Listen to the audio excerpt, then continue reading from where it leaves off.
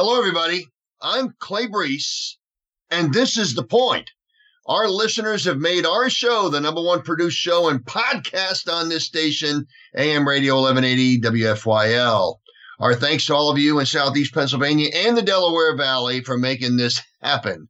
So let's get set and buckle our seatbelts for some fast-paced, factual discussion and, of course, my expert opinion coming at you at the speed of sound. Get ready to catch on to the distinct, compelling discussion only heard right here on this guidepost for all truth seekers everywhere. So here we go, jumping right into it. I want to comment a little bit on what I saw with a picture. A picture's worth 1,000 words. There was a photograph. First off, I want to start off by saying I'm going to be spending a lot of time on the actual voter fraud. I'm going to be bulleting out what this fraud is. The show will be a lot to do with that. And then later on the Watchmen, we will talk about some other stuff. We got Chinese troops being reported in Canada, and I want to talk about that. But we'll talk about that likely on the Watchmen. I don't think we'll get to it on this show. But anyway, is God sending a message? Again, a picture's worth 1,000 words. When the New York delegation went off and cast their votes for the electors for Joe Biden, Hillary Clinton had a picture of her with a thumb up in front of her mantle in her house. Now, behind her was a clock, and on the clock was the time 12:10. Now, what I think is interesting is if you go to the Constitution, to the 12th Amendment, to line 10, you're going to see this. You're going to see this article. I thought was very interesting. It reads this way: the presidential candidate receiving the greatest number of votes, provided that number equaled a majority of the electors, was elected president, while the presidential candidate receiving the second most votes was elected vice president. In cases where no individual won a vote from a majority of the electors, as well as in cases where multiple individuals won votes from a majority of electors but tied each other for the most votes, the House of Representatives would hold a contingent election to select the president.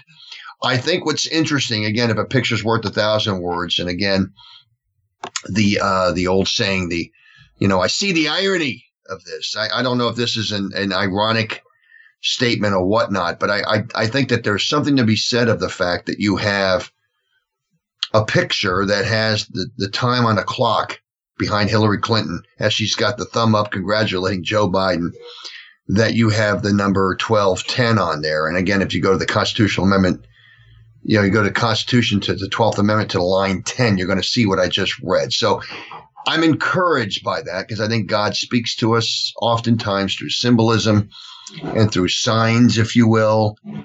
We see things through the eyes of faith differently. And I think that I just want to encourage everybody to lift your spirits. I think there's something more coming. And we're going to get to that in a little bit. I think it's important that we understand that we're looking at, I think, a seismic event that's going to be happening. I think that the Director of National Intelligence, John Ratcliffe, is going to be putting out his report. He's already kind of telegraphed it already, that there's evidence that Iran, China, and Russia were meddling in our election. So, folks, this is going to be, I think, his report is going to be something seismic as well. But I wanted to point that out because I want to encourage our listeners. Now, let's jump right into our show itself here. I'm going to title this one, Wanted, People of Courage. We need people of courage. Now, I want to take a little bit of a side note here on Mitch McConnell because he's lacking courage, I think, and lacking conviction. And I think when you look at it, the reason for this is because his brother-in-law, has reportedly has, I want to say friends, but connections, contacts, whatever, with the Chinese communist leadership. I think that's interesting. Now, McConnell just called Joe Biden a great public servant. Now, I think I would use the terms public servant when relating to people like Trump, who made millions of dollars. Then he went to serve this country as president of the United States. to donate his paycheck, which is what he's done. The man's donated his paycheck to charity. He never took a dime for this. Don't miss that. To me, that's a servant. I mean, he's serving his country for no money. He's serving his country. He's in office for the reason of being a servant. Okay, Joe Biden is not a servant, unless it's, of course, serving himself. Okay, because Joe Biden is by definition not a public servant, because this is the guy that's had the job for 47 years, and he's done nothing but enrich his own life. The man lacks servility. So I would not use public servant in the same sentence with Joe Biden. So I'm kind of questioning Mitch McConnell's judgment here. Okay, because again, Joe Biden's the same guy who participated in the Russian collusion sham 4 years ago. He admitted to quid pro quo with the Ukrainian government on video. Okay. He was endorsed by Bob Avakian, the founder of the Revolutionary Communist Party USA. I mean, I wouldn't relate that guy as a public servant. And of course, his own staffers donated money to bail out the arrested rioters in Minneapolis. And of course, his vice presidential pick made pleas on social media for donations to bail out these arrested rioters who burned the police stations down and firebombed police cars and so forth, okay? That I would not call these End America politicians, I would not call them public servants. This is not political hyperbole, folks. What I just stated are facts about Joe Biden, okay? Make no mistake about it. Now, you can debate policies. You can debate spending rules, you can policies and, where to put a road or how much to put into this fund or that fund, or you could even debate people, how many regulations to repeal in the EPA. We can have that discussion. But to debate the facts on the ground of what makes a servant and what defines someone who is serving or self-serving, folks, that's not up for discussion. We're not going to debate facts, okay? We're not going to debate facts. I think facts are what they are. I think maybe this was Mitch McConnell's moment of civility. I like to akin this to John McCain when he said back in 2008 that Barack Hussein Obama would be a good president. That, of course, happened before Obama took over and outlawed private health care and weaponized the IRS against those rascally conservatives. We all remember that.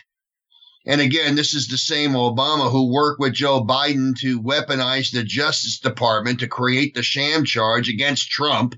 And then, of course, Michael Flynn, and then to have this country spend 2 years and tens of millions of dollars on a sham investigation, as well as foreign policy equity that we'll never get back. Okay. Yeah. This is the Joe Biden that McConnell is referring to. So I wanted to point this out. Let's get off the wonderful unifier bandwagon and let's call this what it is. Joe Biden is self-serving, okay? And now I believe he's under investigation. At least I've heard that. I haven't looked into that, but I mean, that's interesting. We know his son is, okay? But what we have here is we have establishment elected officials who just don't like Trump. They're never Trumpers, okay? It could be jealousy. Who knows what it is? Maybe they think Trump's ties are too long. I heard Nancy Pelosi make that comment, I think, going around the White House with his ties hanging too low. And, it's amazing to me. These people just hate the man. Okay, but maybe they don't like the way he makes decisions. Maybe they don't like the way that he'll go into a meeting maybe and hear his chief of staff, former chief of staff, Mr. Kelly, General Kelly, when he was his chief of staff, would maybe create an agenda and say on the agenda, this is what we got, Mr. President. And Mr. President Trump would turn around and say, Mr. Kelly, I want you to make this phone call and get this guy on the phone because I want to talk to him about this this problem we're having in this area, whatever. And Kelly would say, well, Mr. President, that's not on your agenda. Presidents don't go against the agenda. The chief of staff determines the agenda. And Trump would say, well, let's be clear here. I'm president and I determine the agenda. Now, we can agree on the agenda, but if I have disagreements with certain aspects of it because I want to include other things, we're going to do what I want to do because I'm the president of the United States. Well, these establishment meatheads like Mr. Kelly and others that are in Washington, these establishment meatheads, these swamp creatures, if you will, they just don't like that about Trump. And I think that's just a very telling point. So don't miss that. Don't miss that. And I also want to lift the spirits of people on the Texas Supreme Court case. And again, I addressed this last week, but I just want to basically address it briefly here. We all felt this was a slam dunk for SCOTUS. And again, I go back to, what and how bills become laws and legal processes. So, and legislative process determine what the laws are. I want to go back to that because since the founding of our country, there's been a process for everything. In March, I think, back when I was in school, back in the 70s, I remember Schoolhouse Rock taught us about the process for a bill and how laws are made. And of course, you got that in civics when we were learning civics in school. Routinely, people demonstrate their lack of knowledge about the legislative process. You see it all the time. We're out there talking to people, and they just don't understand how a bill becomes law. The United States Constitution, as well as many of the states' constitutions and charters, all contain instructions of the process, all of them. Now, the process includes the passage of bills out of both houses of the legislature, okay? And, and then that's how it comes together, okay? And, of course, those bills are then signed by the executive branch when the governors agree to them or the president. And then the courts actually weigh in to decide whether or not these laws that they just passed are, in fact, in line with the Constitution. That's the way it's supposed to work, should they, of course, be challenged. But legislating from an executive office is never to happen, folks. Make no mistake about it. Attorneys generals and the secretaries of state across the country refuse to endorse certain laws. They refuse to enforce, I should say, in certain laws. They just refuse to enforce them. And even under orders from the Supreme Court of the United States, they did this. In Pennsylvania, they did this. It's amazing. They disregard court orders by the Supreme Court of the United States. It's just defiance at its most base level. Look, these actions created a discrepancy between states that followed the rules and law to conduct their elections, and then those states that changed the rules and the laws outside the constitutional process, the courts weighing in and so forth. They thus created for themselves an unfair process. I don't even call it an advantage because it's not really an advantage. I guess it could be an advantage for a candidate, so maybe it was there, but it makes it so that people don't have equal process and equal access when the laws are being changed by the executive branch, or when they're being changed by people who aren't even able to change the laws, like the Secretary of State of Georgia, which, by the way, just agreed to a signature verification count of the mail-in ballots. And I think what's interesting is he's going to incorporate the University of Georgia into this. I sure hope we have Republican observers that can actually see what's happening when they're doing this. I want to make sure of that. So I don't know about the complete process here. I'm not going to jump too high for joy because I don't know if they're going to try to, this is all a smoke screen for them to run another count in Georgia with a sham in mind, okay, with the sham in mind. I don't know. If they're really going to be doing signature verifications, this is an easy win for Trump in that state because they had hundreds of thousands of ballots that I'm sure did not qualify. I heard a number, it was about 300,000 or 400,000. So we're going to see what the signature verifications represent, because if you don't find envelopes for the votes, then you can't verify signatures. So they're going to determine and who knows what they actually did, but they're going to determine which, how many signatures they actually have on hand. And they should be able to compare that with the actual mail-in vote so we can see how many votes that they did not have signature envelopes for. That's going to be interesting too. So anyway, but that's on a side note. I'm sorry for the shifting of gears here, folks, but I'm moving very quickly. And I know because our listeners here are very expert listeners, are going to be able to keep up. So please shift with me here as I go on. I apologize for that diversion there. But let me get back to what we're talking about with the Texas case. So when the states and counties change the rules outside the Constitution, okay, when that happens, like it happened in certain counties in Arizona, it happened in the state of Georgia, we talked about that, it happened in Wisconsin.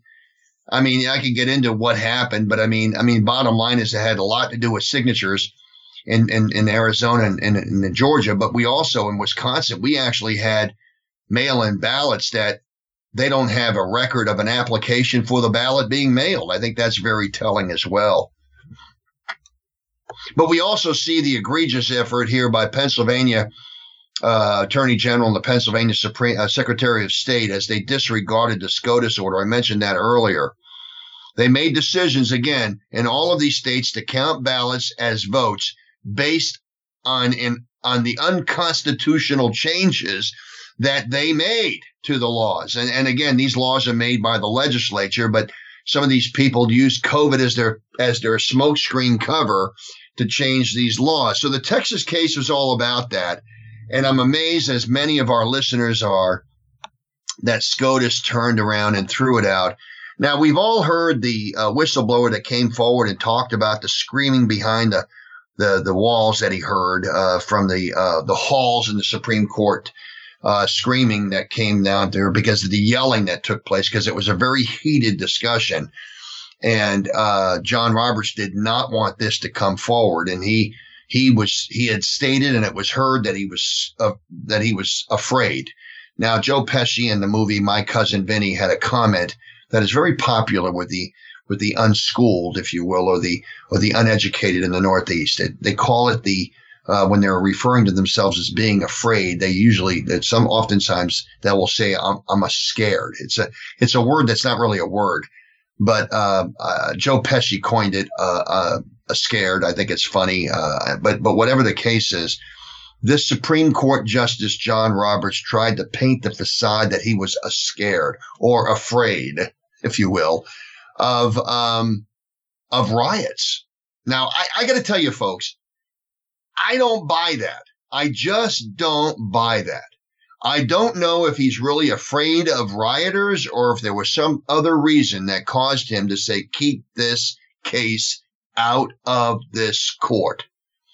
Now, he yelled loudly, and from what I understand, he intimidated the junior justices, the newbies there, Gorsuch, Kavanaugh, and Barrett. But I would submit to you what I think is interesting in all of this, and everyone was depressed about this, including me. I mean, we're all upset about it. Trump, everybody. But I want to point this out, and I want to make sure we're clear on this. Oftentimes, and I know this from being on a school board, after you vote on something and then you think you've done the right thing there, okay, whatever, and then you go home and you digest it. You digest it. You go over it and you go over it and you realize, my goodness, I made a mistake. This is kind of like what I think these justices are going to be seeing. These justices are going to be thinking, I made a terrible error. I should never have given in. We should have heard the case. That's what I think. And I'm saying this as wish casting, okay, because I'm just saying this as a Christian who believes that God had Amy Coney Barrett appointed in the nick of time for the reasons such as this. I believe a miracle can still happen from this. The Michigan case and the Georgia case are on the dockets now for the Supreme Court. That's something, don't miss that. Okay. So, I think that's a very important thing. And Pennsylvania is another slam dunk for the Supreme Court. So if Trump wins all three of them, and if he does, this goes the way Trump wants it to go. We could see, this going off to a contingent election in the House of Representatives. And that'll be another topic for another discussion. But don't miss what I just suggested, folks, because people were very upset about this. They were upset that, my goodness, this is the way this came down. This was a slam dunk for the Supreme Court. I mean, after all, these states egregiously changed their laws unilaterally with Secretary of State.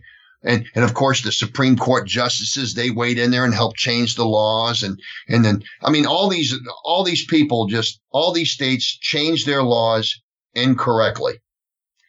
And I think that's a slam dunk. But whatever the case is, I believe that the Supreme Court, because they're going to end up doing the right thing. And I think that as Barrett, Kavanaugh, and Gorsuch digest what actually happened, they're going to ask the same question, because I can't believe I'm the only one asking this question. Is he really afraid of riots? Really?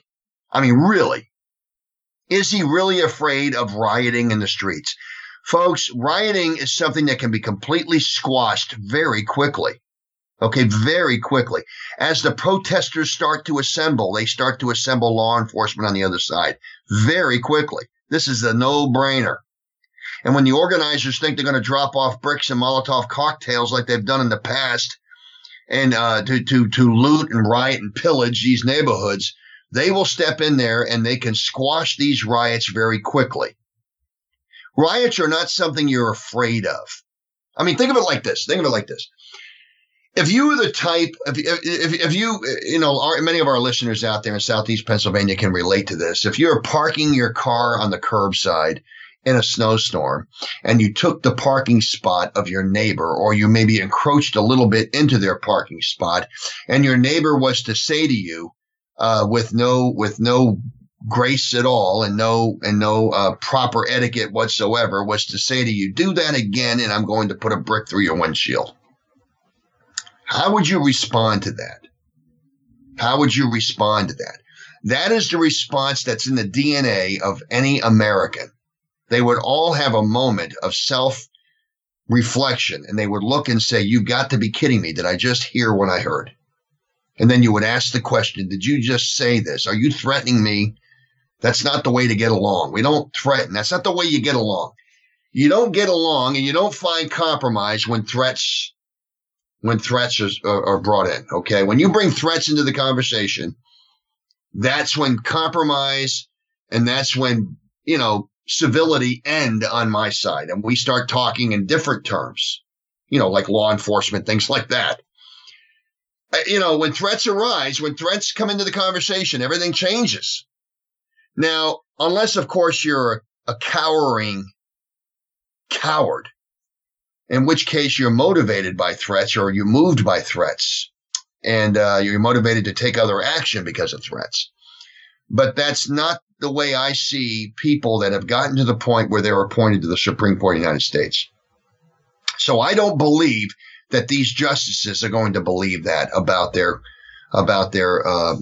colleague. I think they're going to see this differently. They're all going to ask the question I just asked, and they're going to wonder why in the world would he make a decision like that, or insist that we don't hear it because he thinks there's riots are going to take place. You've got to be kidding me. You've got to be kidding me. Anyway, so moving on, I just want to encourage everybody here. I'm not the only one asking those questions. I'm sure many others in our audience are asking that question. That being said, hang in there. I think there's going to be a lot to come. And I think when we start taking a look at these audits of these machines, which we've got happening right now, they're auditing these machines. There's all kinds of other evidence coming out of the fraud.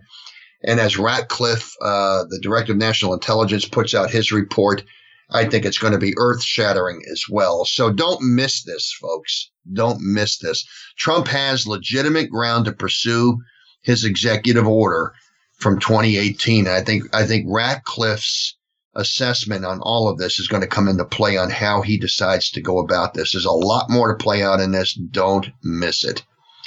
But let me jump right into some of this stuff because I want to get into the, we've got about a half hour left to go in our show, and I want to spend this talking about the multiple points of fraud, and I don't want to miss this.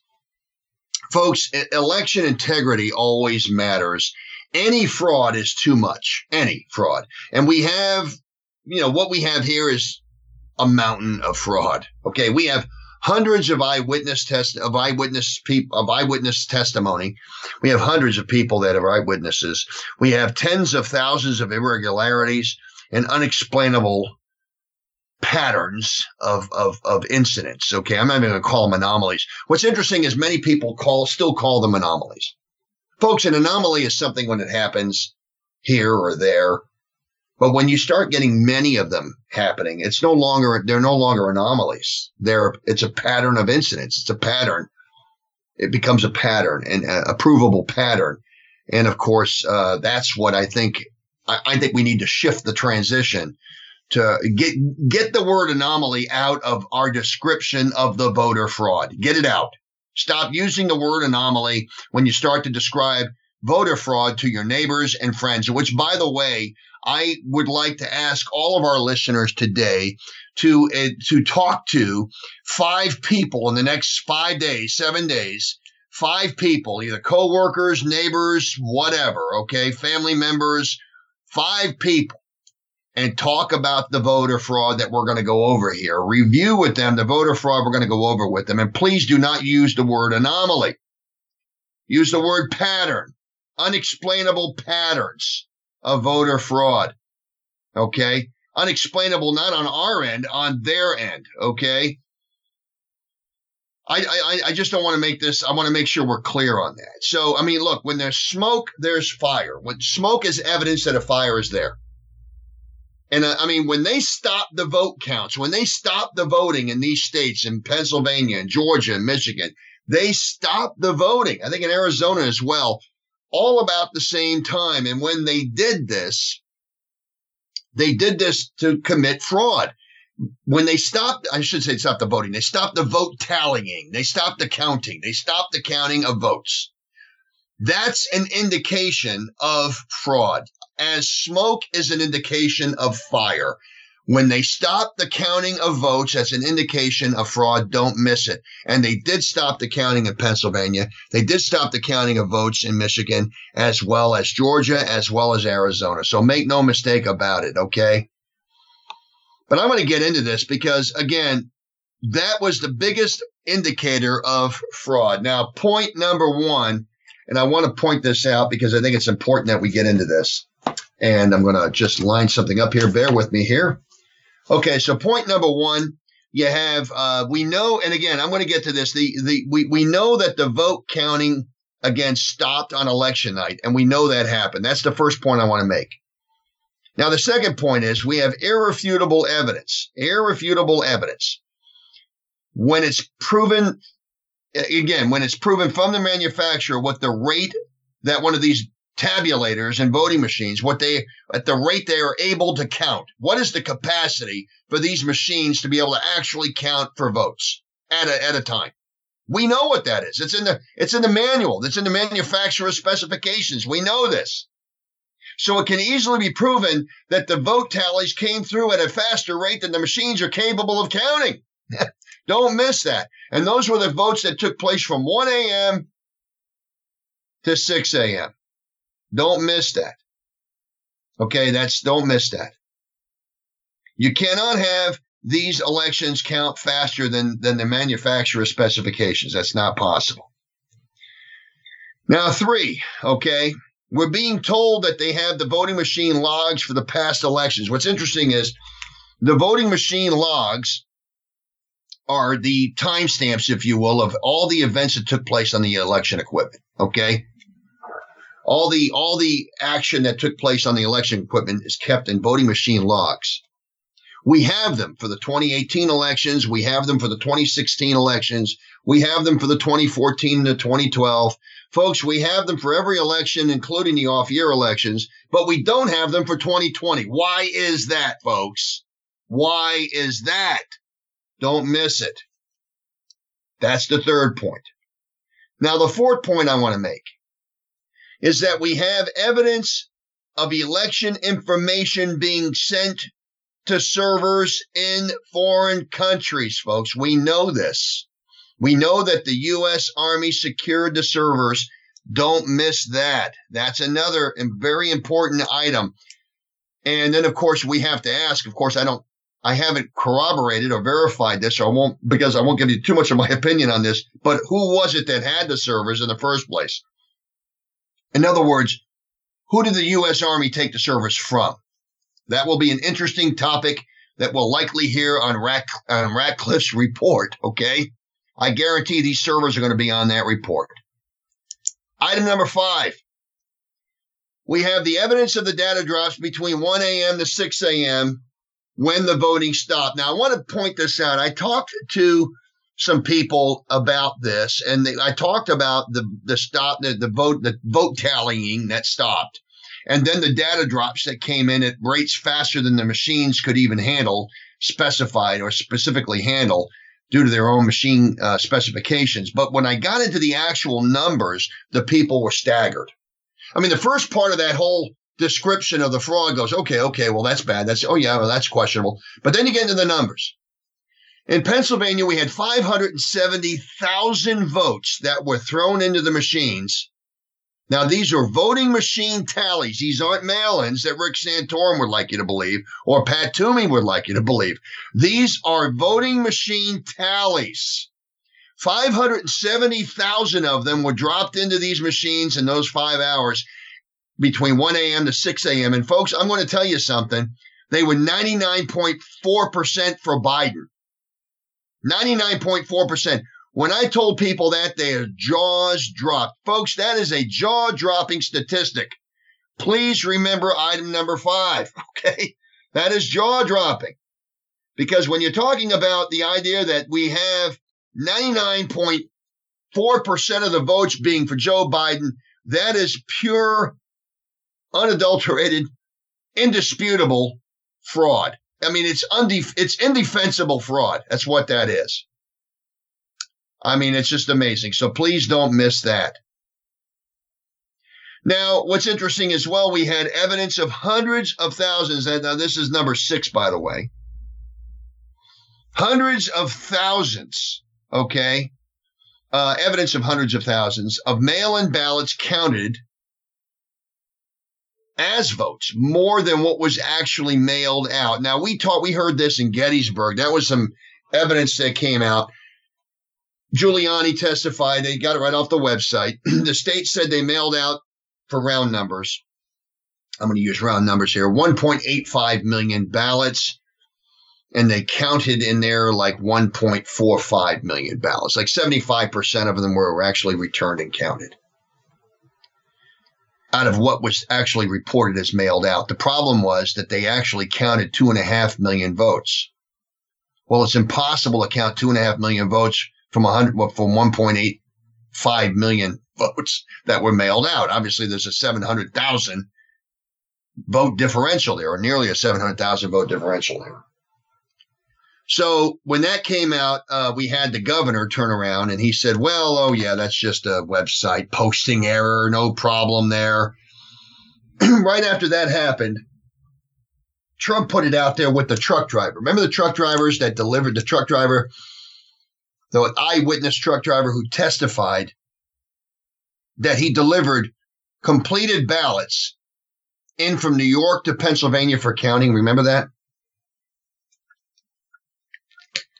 I think that's very telling. And I want our listeners to know that. So the reason I mentioned that was because even though it's explained away, Trump threw the evidence in there after the fact and said, okay, Governor, well, what do you have to say about these 500,000 or so ballots that were brought in by the truck driver? What do you have to say about that? And of course, you hear the crickets because there's no more comments, okay? I thought that was compelling. Let's look at number 7. Item number 7, okay? Now, we also know, for instance, that there are corroborated charges and evidence of voting machines and vote tabulation machines flipping thousands of votes. We know this is occurring. They have testing machines in Georgia and in Michigan, and they have found that these Dominion machines, I believe they're doing it in Arizona as well, they found that these Dominion machines are flipping votes and vote tabulation numbers. They're flipping them. Okay, they're flipping votes. Now, number 8, we have corroborated evidence that these machines, okay, have a vulnerability to hacking and vote fraud. Okay, because they're internet capable. Okay, that's the big reason there. And they have USB ports that are active and everything. And of course, they have evidence that the software that was in these voting machines does, in fact, hide their tracks of action. Now, what I wanted to point out here is that they're vulnerable to hacking and voter fraud. And I'm going to get a little bit more into that right now on item number 9. And again, but again, I don't want to miss this. They have internet capabilities. They should not have this. Anything that has internet capability can be hacked. So one of these items they talked about was the and we have evidence of it, of weighted rate algorithms that were installed on these machines. And we know this was there. And of course, we had expert testimony from expert witnesses. You know, the guy that invented the email, okay, from Massachusetts, from MIT, that guy.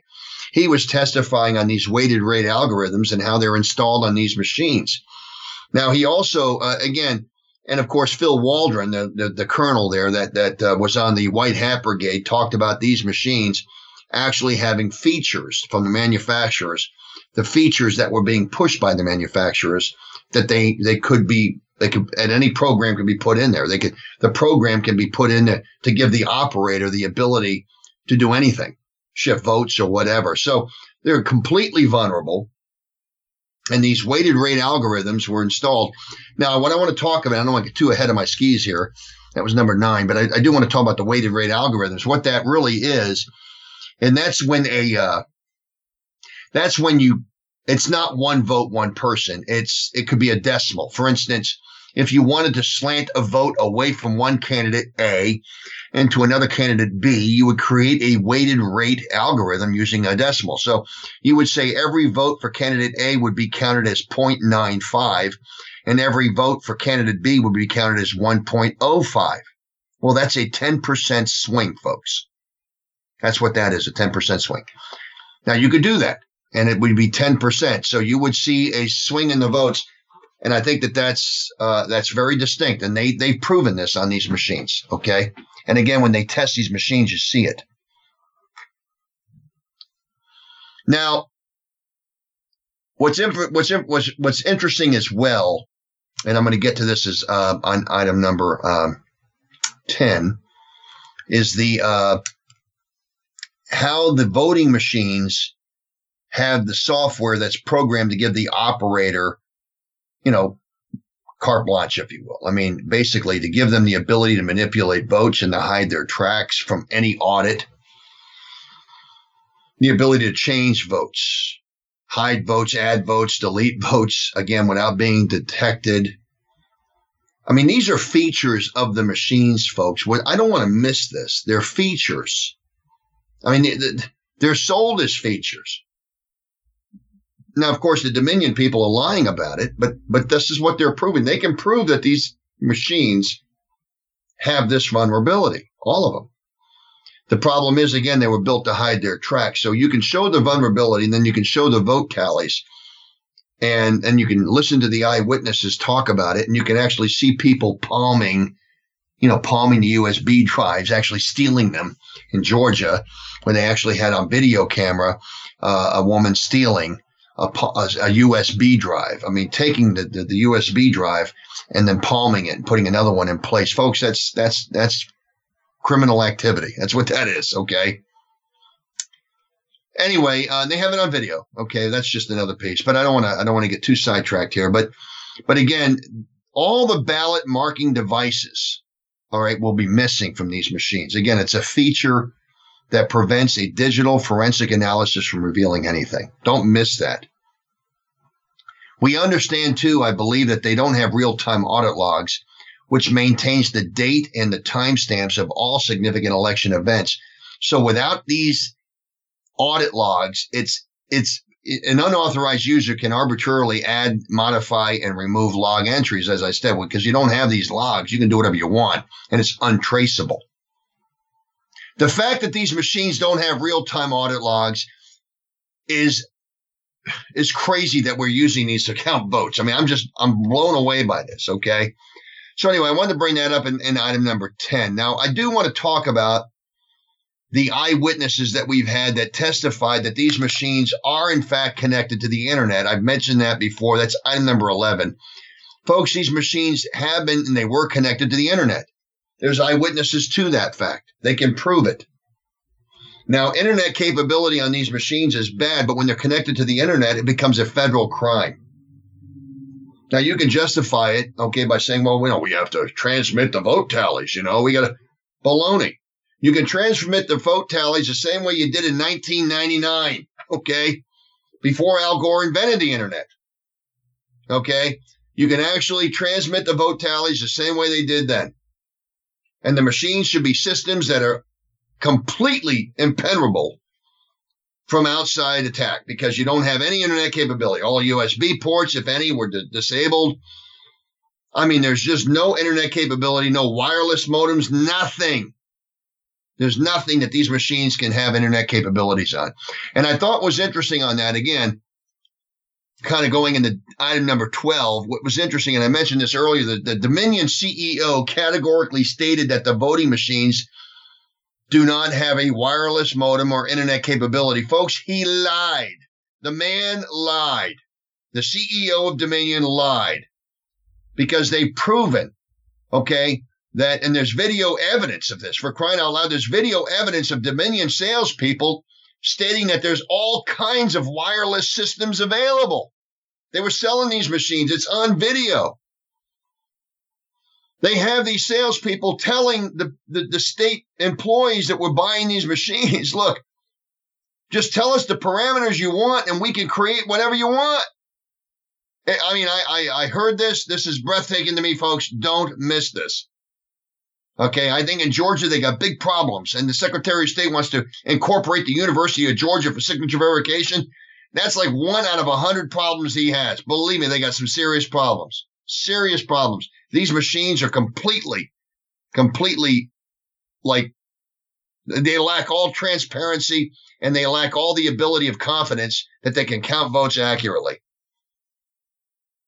Folks, item number 13, we have police reports, okay, police reports of break-ins and stolen laptops and stolen USB drives here in Delaware County. We know that right here in Pennsylvania. And we know what was stolen. Election warehouses were broken into, and laptops and stolen USB drives in these election warehouses. Folks, why would anybody break into an election warehouse? Think about this, folks, and who would have the capability of doing it? We're not talking about, some Antifa thug, okay, who suddenly decided to go in through the window.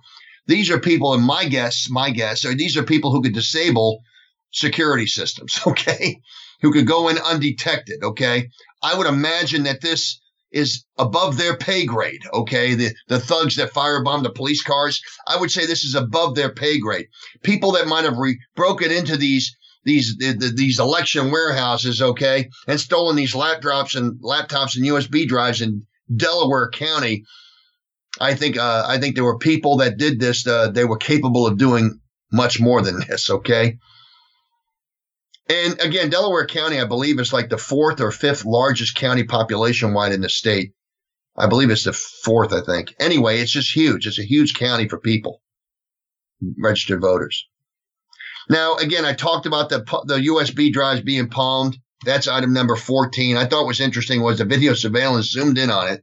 They zoomed right in on the lady as she palmed it, and the guy she's talking to, was trying to block the camera. These are election workers, folks. What are they doing palming USB drives? Unless, of course, they were told to do it. We need to find out who gave her direction to do that. I'd like to know. They know who she is. She couldn't have been in there without identification. They know who she is. They need to find this out. These are facts that they need to go into to make the proper arrests.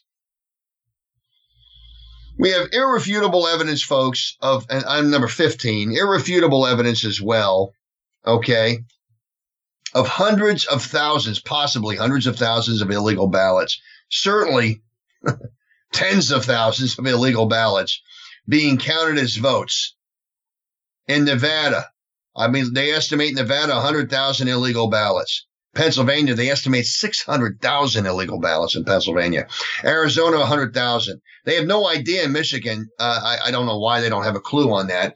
But Wisconsin, they estimate about 200,000. That would be those absentee ballots, folks, without applications. And, of course, in Georgia, they estimate 400,000. All of them illegal ballots.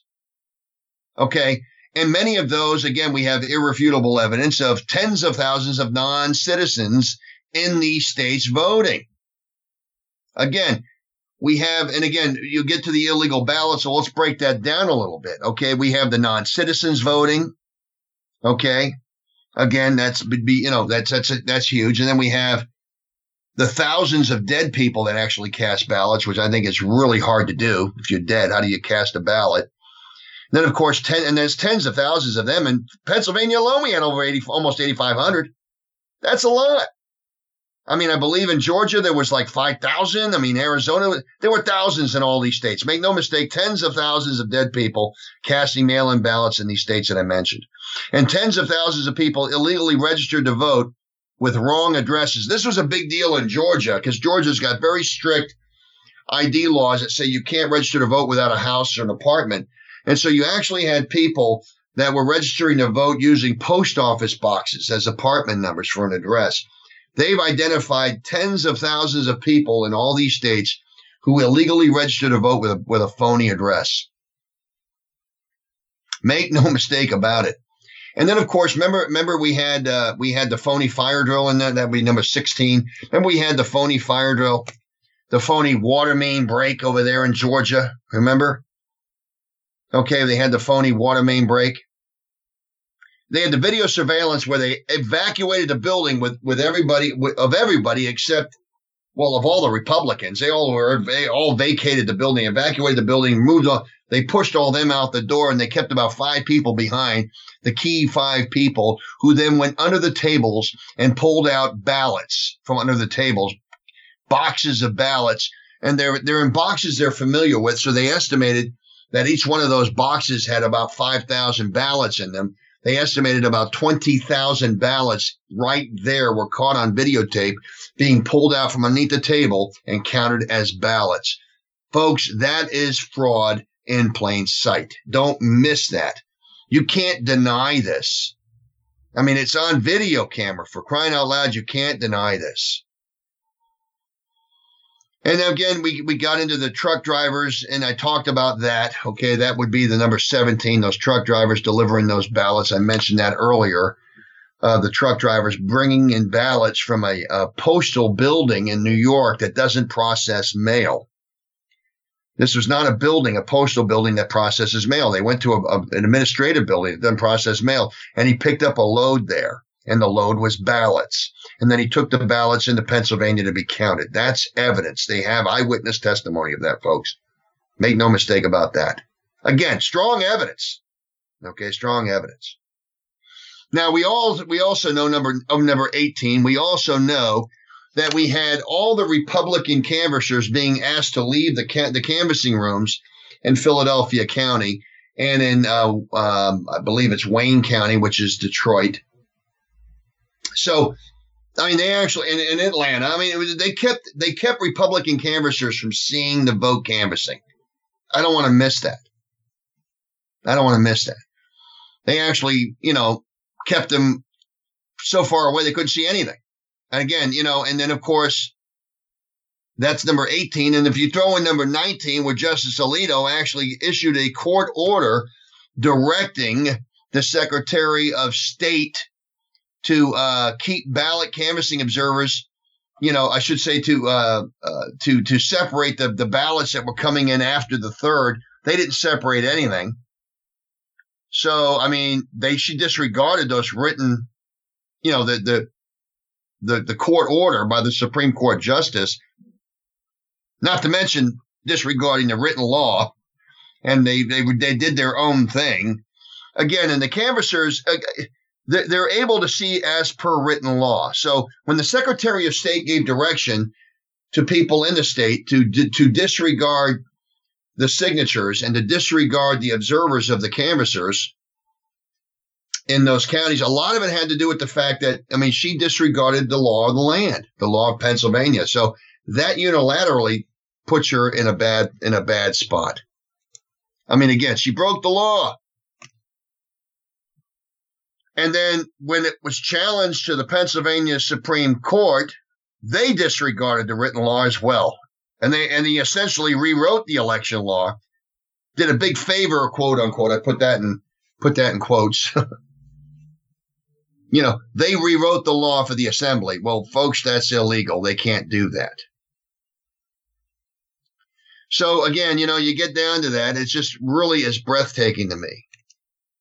Now, I thought what was funny was we found out in Detroit, I already talked to you about the CEO of Dominion, how he was testifying that these machines do not have internet capability I should say Wi-Fi capability.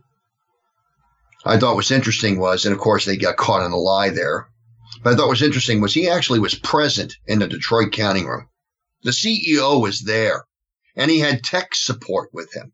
What I thought was interesting was, again, why is he there? And he was asked, the eyewitness who testified to this was asked by the Michigan senator, why would the CEO be there and have his tech support there when all they're doing is counting ballots? I don't get that. Folks, don't miss that, okay? Don't miss that. We can all presume why that is, okay? Again, we have eyewitness testimony of canvassers stating that they saw ballots as well, okay, that were being counted as votes that were not mailed. That's amazing. They weren't folded. They could see they weren't folded, and they weren't removed from an envelope. These are ballots that didn't have the creases in them. I mean, they could tell that they were just processed.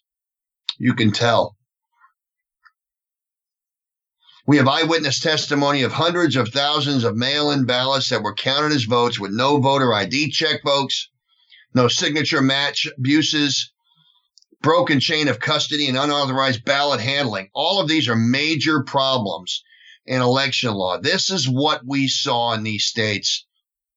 And hundreds of thousands of mail-in absentee ballots that were mailed in and counted as votes from people, again, as I stated, who did not even complete an application to request the ballot. And we watch governors and secretaries of state, in some cases AGs, attorney generals, disregard requests from the state assembly, like here in Pennsylvania, to pre-canvass the mail-in ballots. It was requested of this governor to pre-canvass these ballots to avoid the chaos on Election Day. And our governor said, no, we're not going to do that. Now, the only reason he would do that is because he wanted the chaos on Election Day. He wanted all of this to give him air cover for the fraud they were going to commit. That's what I see. That's my opinion. But there's no reason why any governor or any leader of any election official would not want to pre-canvass when the legislature says we want to pre-canvass. And the governor says, no, we're not doing that. We don't have to pre-canvass here. We only have 2 million of these ballots that were mailed out, so we don't have to pre-canvass. I mean, when you've got 30 and 40 times the number of ballots that were being mailed out than were normally mailed out, that's very telling, folks. Don't miss that. So all the laws that were totally disregarded, I just went through them. I kind of lineated right through. I would lineate right all through these so all listeners here can get the opining, my opining on each one of these. And I wanted to put that out there so you would know how to explain this to people that aren't getting the news, that aren't getting the facts. These are the facts that you can relate to them. Reference my show if you'd like. The last 30 minutes of the show, which was all about the voter fraud incidents that were a pattern of voter fraud, not anomalies, and explain why we don't call them anomalies anymore, because when you've got this many incidents, it becomes a pattern of fraud that is evidence of fraud. And evidence that all the laws were totally disregarded, and this election was a dereliction of elections. Look, the state legislatures can and should take back their constitutional responsibility, and they should select the electors. Now, the good news is we are sending out dueling electors. Arizona, Georgia, Nevada, New Mexico, Michigan, Pennsylvania, and Wisconsin had dueling electors sent. Trump's plan is to have alternate electors in place to leave the legal remedies open. Remember, the Constitution is the plan that we're going to use, The Constitution is the plan to destroy the deep state and end and basically defeat the end America policies and politics and politicians. What we need, folks, and we're going to have it. We're going to have voter ID laws, and we have to be sure our election equipment is not accessible to the internet, period. No ifs, ands, buts, or maybes, nothing. There's not a reason for any election equipment to have internet capabilities at all. Internet access only makes our elections vulnerable to hacking and widespread fraud and problems. And of course, we need to get a handle on these mail-in ballots as well. And I don't want to miss that. I thought the amicus brief that our legislatures filed on the Texas case was very telling.